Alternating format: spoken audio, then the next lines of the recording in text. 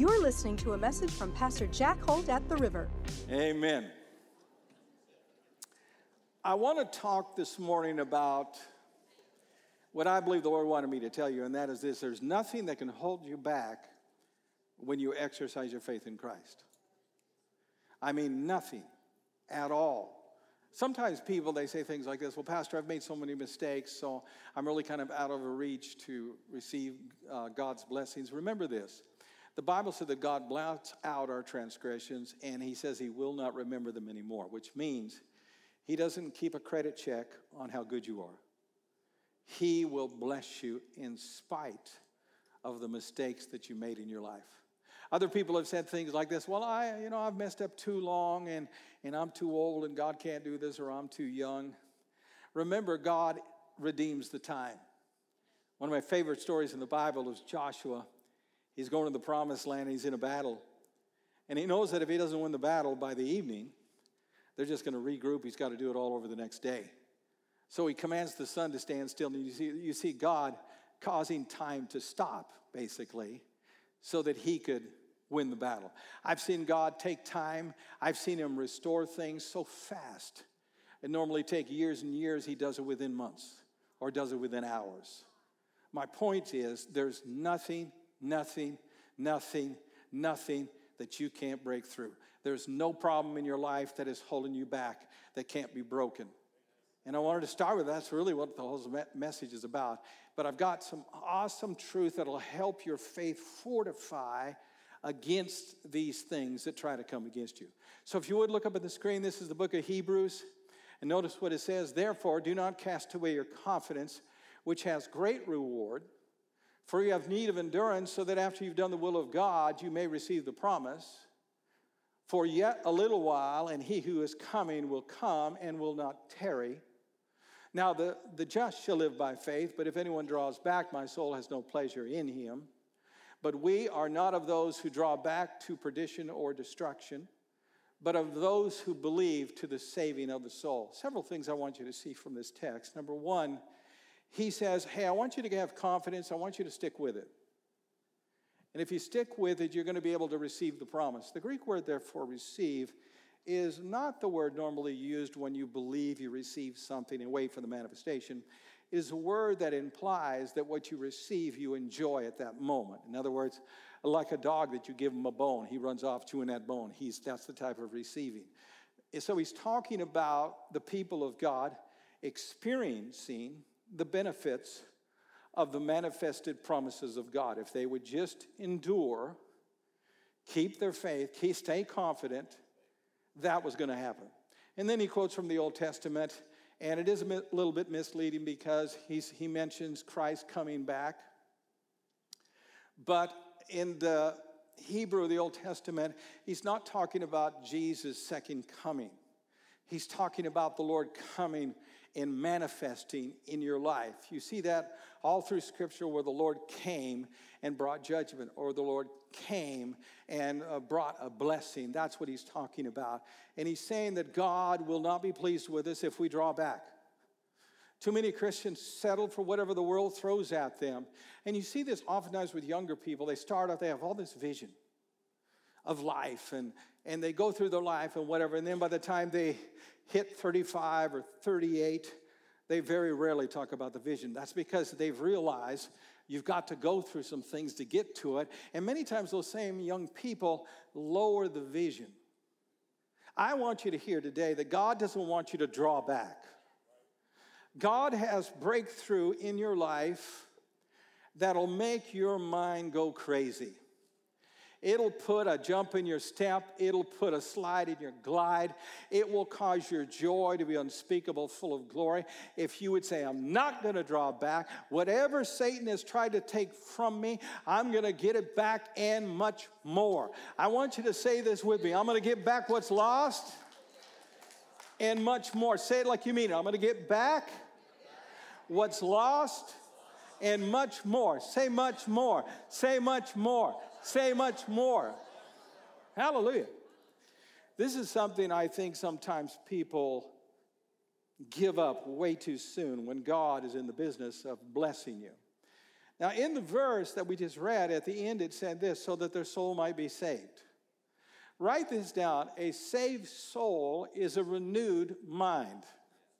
Say it with me. A saved soul is a renewed mind.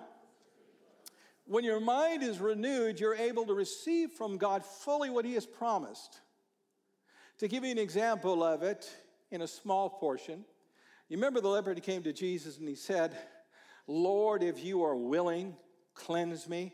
He knew that God was able, but he wasn't sure if God was willing to touch him. Jesus reached forth his hand and touched him and said, I am willing. And immediately his leprosy was cleansed.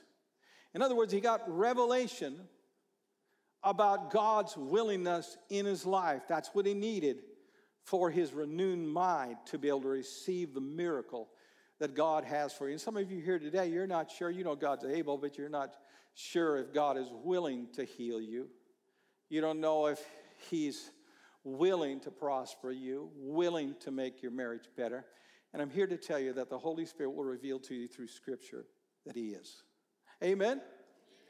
And that revelation is how your soul is saved, because your inner man, if you've accepted Christ, is already saved. I'm talking about your mind. God saves our thinking this way. Can you say amen, everybody? So I wanted to bring that out, and I want to say this, that the Bible tells us that what we should do is we should give no place to the devil.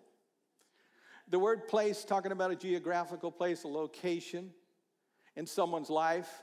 And what I want you to hear from this, and this is very important, Satan, if you give him an inch, he'll take 10,000 miles. He'll never be satisfied with just a little bit. He'll want to keep taking and taking and taking and taking and taking and taking until your faith just withers away and you end up the end of your days miserable and wiped out. God doesn't want that. He wants you to give no place to the devil. If it belongs to you in Christ, receive it. If God died for you to have it, then receive it. Don't give place to the devil. Don't give in. Years ago, I had a personal experience in this. And Joyce and I, we were living on 6 acres with a module home, double-wide module on the 6 acres. And so once we moved in, I went around checking out the property. And the neighbor had already put up a fence. On his side, it was a metal fence.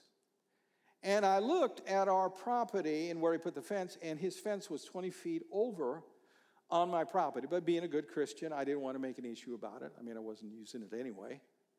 So initially I was just going to not even say anything about it. But then I felt compelled by the Lord. So I began to do some research on it and found out that if I didn't contest what my neighbor had did, within 5 years, it would have been his property. Can you say amen? There's a lot of Christians that just look the other way. I don't want to deal with it. I'm just going to learn to live with it. He'll steal from you. Well, I want you to buck up and say, no, praise God, this belongs to me. I'm going to lay hold of it. I'm not going to give you an inch. I'm not going to give you a quarter of an inch. I'm not going to give you any part of my life, whether my marriage, whether my finances, whether my health. I'm going to stand my ground, praise God.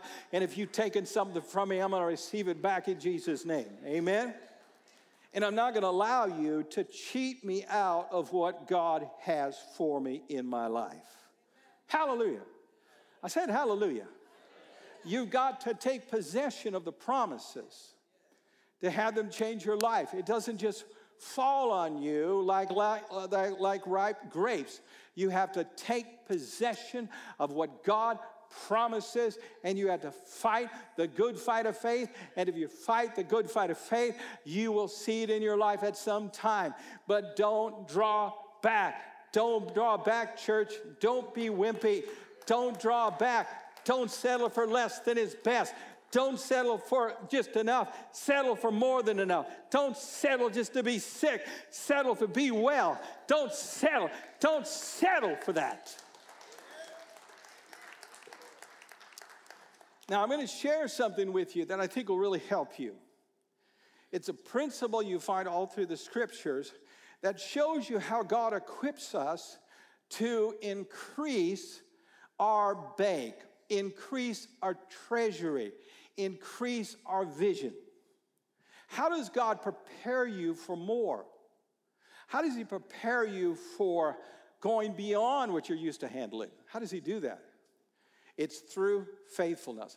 Faithfulness is a consistency in doing the right thing all the time.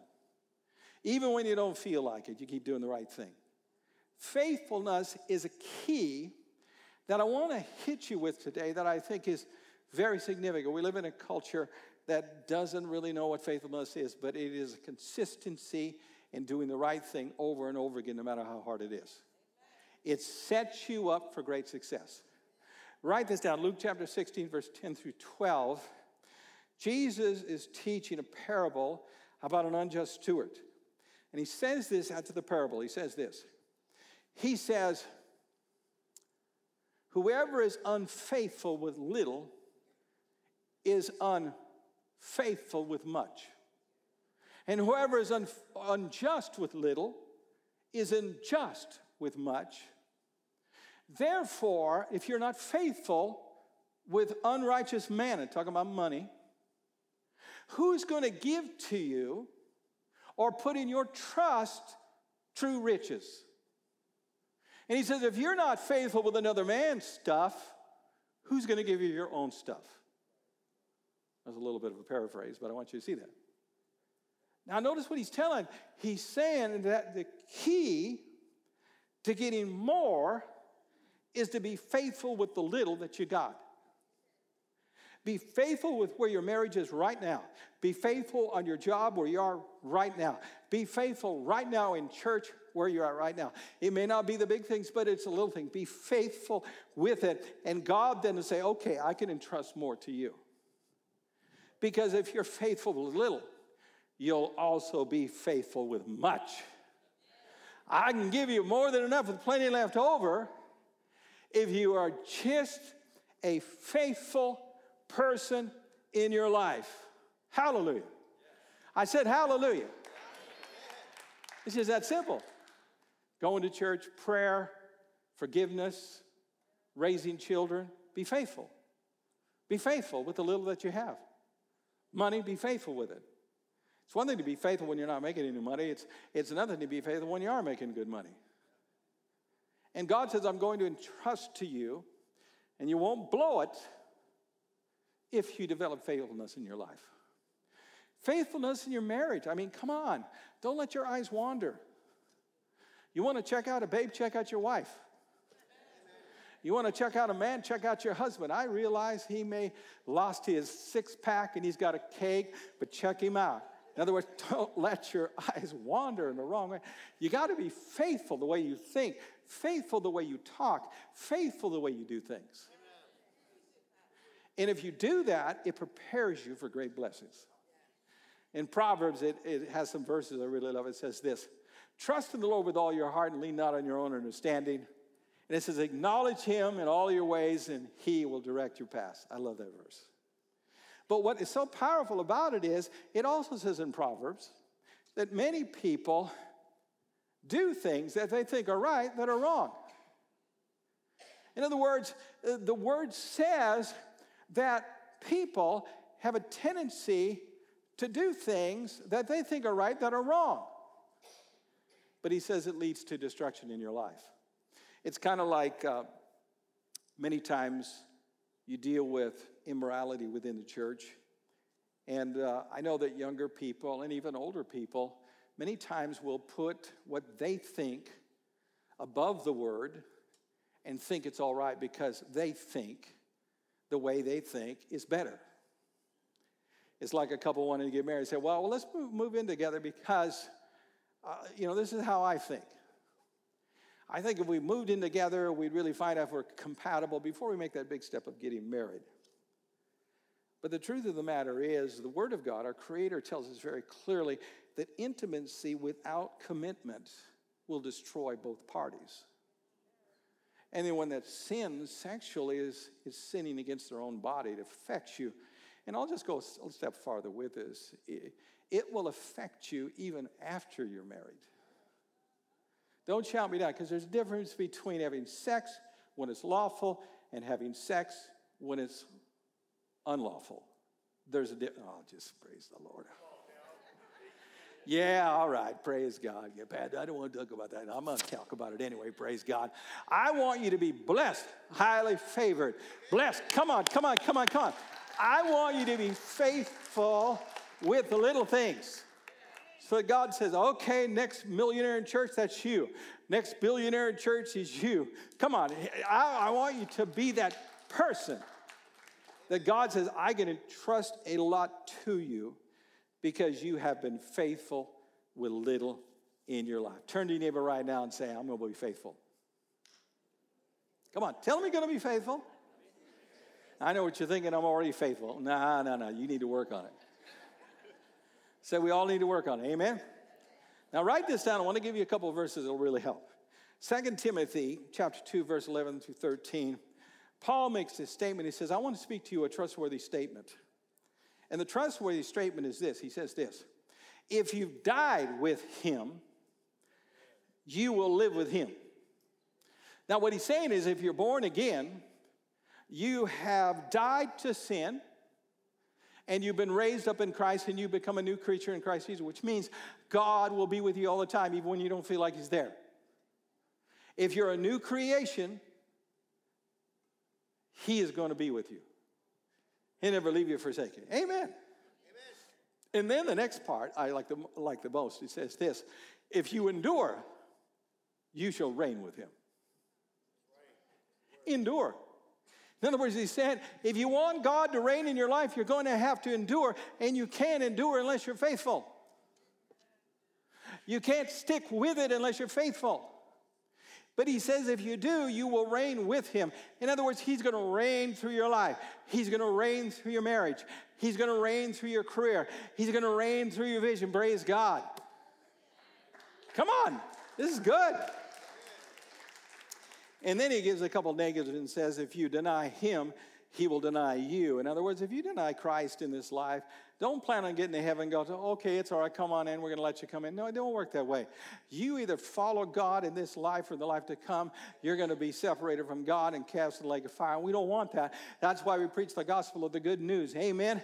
I'm not going to deny him. Hallelujah. He's in my life. He controls my life. He's the Lord of my life.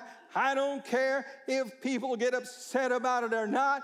Jesus is my Lord. So he says, if you deny him, you'll be done. And then he says, and if you're faithful, he is faithful to himself. What does that mean? It means that unlike many times people will change their story because of what other people do, God will always be true to himself. Ever know someone that got hurt by a woman or a woman got hurt by a man, and she puts up a wall and says, I'll never let down my guard again. And you see this maybe with second marriages, third marriages, where separate checking accounts, all that. And that's because the first one they married hurt them so bad, they put up a wall and say, I'm not going to be open like it was in the first one. God's not like that. I don't care if all of America rejects Christ. God will never change what he says. If God said that he would heal you if you believed you received, then God will heal you if you believe you receive. Come on, everybody. If God said that he would prosper you, I don't care whether America receives him or not. If you believe and if you're qualified and you do what his word says, you in return will be blessed over abundantly above all that you can think or ask. He doesn't change. Cultures change, but God's word never changes. And God will always do what he said that he was going to do in his life. And you know what I love about this is that you can't endure, you can't be faithful unless you are faithful to say the right things, to cast down the negative thoughts that hit your mind. See, we're all just a moment away from a miracle. See, the reality is, Jesus said, if you don't doubt what you say from your heart, you will have what you say. The problem is we all get hit with doubt. It hits me, I feel it, whatever. But here's a key. This is a simple thing you can always remember. If you don't say it, you'll never own it. You can have all kinds of negative thoughts hit you, but if you don't say it, you'll never own it. Come on, you understand what I'm saying? If you don't say it, you'll never own it. You know, the thoughts come, you're not getting it. Don't say it. Don't say it. The thought comes, you're not going to make it. Don't say it. Don't say it. Jesus said, don't say, what shall you eat? What shall you wear? What shall you drink? Why? Sufficient is the evil in the day. In other words, don't say it. Don't say it, because if you say it, you own the worry, and the worry gets in your heart, and you can't get the breakthrough that God wants you to have in your life. Come on, church. So, it's a simple truth, but yet it's one that every one of us need to embrace spiritually. Make sure that you never say what the doubts are telling you to say in your mouth. Don't verbalize it, and your faith inside will win every time. Praise God. It'll win every time. The devil just wait. If I can just get him to say something. If I just get him to say, what's the use? If I can just get him to say, God's never going to prosper. If I can just get him to say, I want to get a divorce. If I can just get him to say it. Hallelujah. I'm going to tell you what you own in Christ. And once you understand what you own in Christ, you're not going to have this problem. Amen. See, one of the things that I love about the Word in Psalms, it says, the entrance of His Word gives light. Whew. When I study the Word, it enlightens me to what truth is. That puts me in a position that I know how to do the right things. And it puts me in a position my faith will not fail through that Word. Let me give you some verses. These verses, I wrote them especially because they're really powerful. These increased my desire. Listen to these verses. Proverbs 28:20 says, a faithful man will abound in blessings. But he who makes haste, it says, to be rich shall not be innocent. Proverbs 21:20 says, and I like this one, it says that in a wise man's house are precious treasures and oil in his dwelling. One translation says this, in a wise man's house is riches and luxury. Am I the only one that thinks that's exciting? I just drove to church this morning. I put a little button on and the seats are heated. I push a button and my steering wheel heats up. Talk about luxury. Say amen, everybody, praise God. I go home, watch TV, I get electric thing just tips me out like that. Just, whoa, come on, praise God. These verses are so powerful, and here's one of my favorites. It's in Job 36:11. And this was spoken by the only friend that Job had that God did not rebuke. Remember the three friends he rebuked that said the wrong things about God? This is the only one that said things that were right about God. And you know what he said? He said, if you obey him and serve him, it says that you'll live your days in prosperity and you'll live your days in pleasure. Yeah, that's pretty weak. Come on, this ain't some dead church. Come on, we ought to get excited about that, praise God. Now, that doesn't mean you're not going to have problems. It doesn't mean you're not going to have difficulties in your life. But it does mean that God's best includes not just your needs, but your wants in life. Now, I don't know if you can handle the next truth that I'm preaching. I preached it this morning. I thought I was going to bounce off the stage. Is that good? Let's hear it. I want you to write this down. I want to show you the difference between two words. Remission and forgiveness. In the Bible, the word remission is different than the word forgiveness. There's a slight difference. They go together, but they're different. Peter, when he preached a sermon at the day of Pentecost after the Holy Spirit came on him, he told the people afterward, he says, I want you to repent, say amen, and be baptized in the name of Jesus Christ for the remission of sins.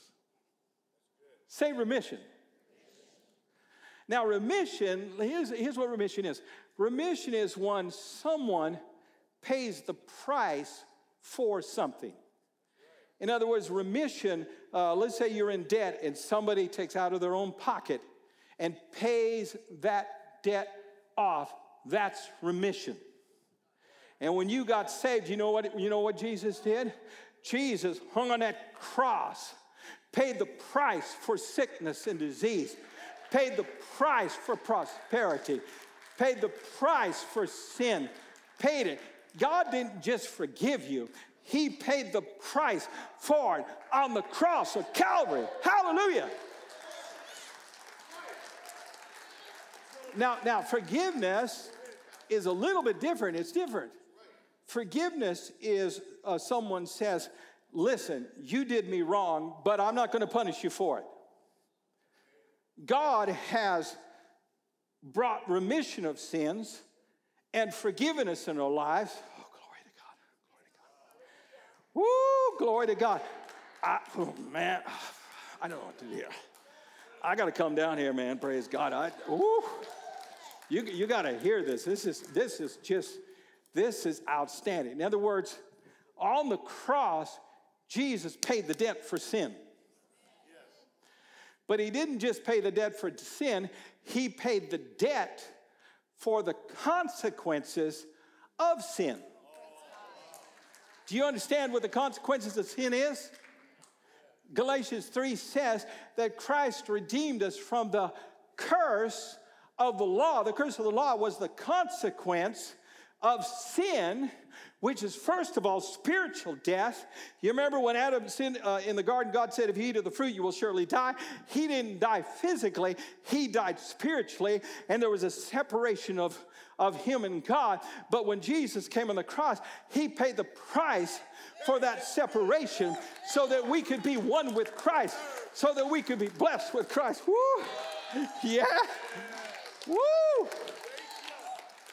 Glory to God. Glory to God. And if you read Deuteronomy 28, it tells you what the curse is. It's spiritual death, but it's more than that. It's poverty. It's lack. It's murder. It's broken families. It's disease. It's hardship. It's suffering from evil. That's what the curse is, because that's the consequence of sin. That's a consequence of sin is broken family. The consequence of sin is sickness and disease. The consequence of sin is lack and poverty. And Jesus on that cross, hung on that cross. And it says, we know by the grace of God that Jesus, though he was rich, he was made poor in order that through his poverty we might be made rich. Hallelujah, Jesus. Whew. Oh, glory. Do you understand what I'm saying? He paid the price for your success. He didn't just forgive you. He also paid the price. He didn't say, okay, they committed that sin, I'm just going to push it away. No, he paid the price for that disease. He paid the price for that illness. He paid the price for that poverty so that you could go freely to the Father and you could freely receive from God whatever you need, praise God. No wonder the Bible says in Romans 8 that how God wouldn't give up his only son. How much more does he freely with his son give us all things? Hallelujah. Thanks for listening today. For more messages like this one, check out our podcast, River app, and our website at theriver.church. We're the River, and we're doing life together.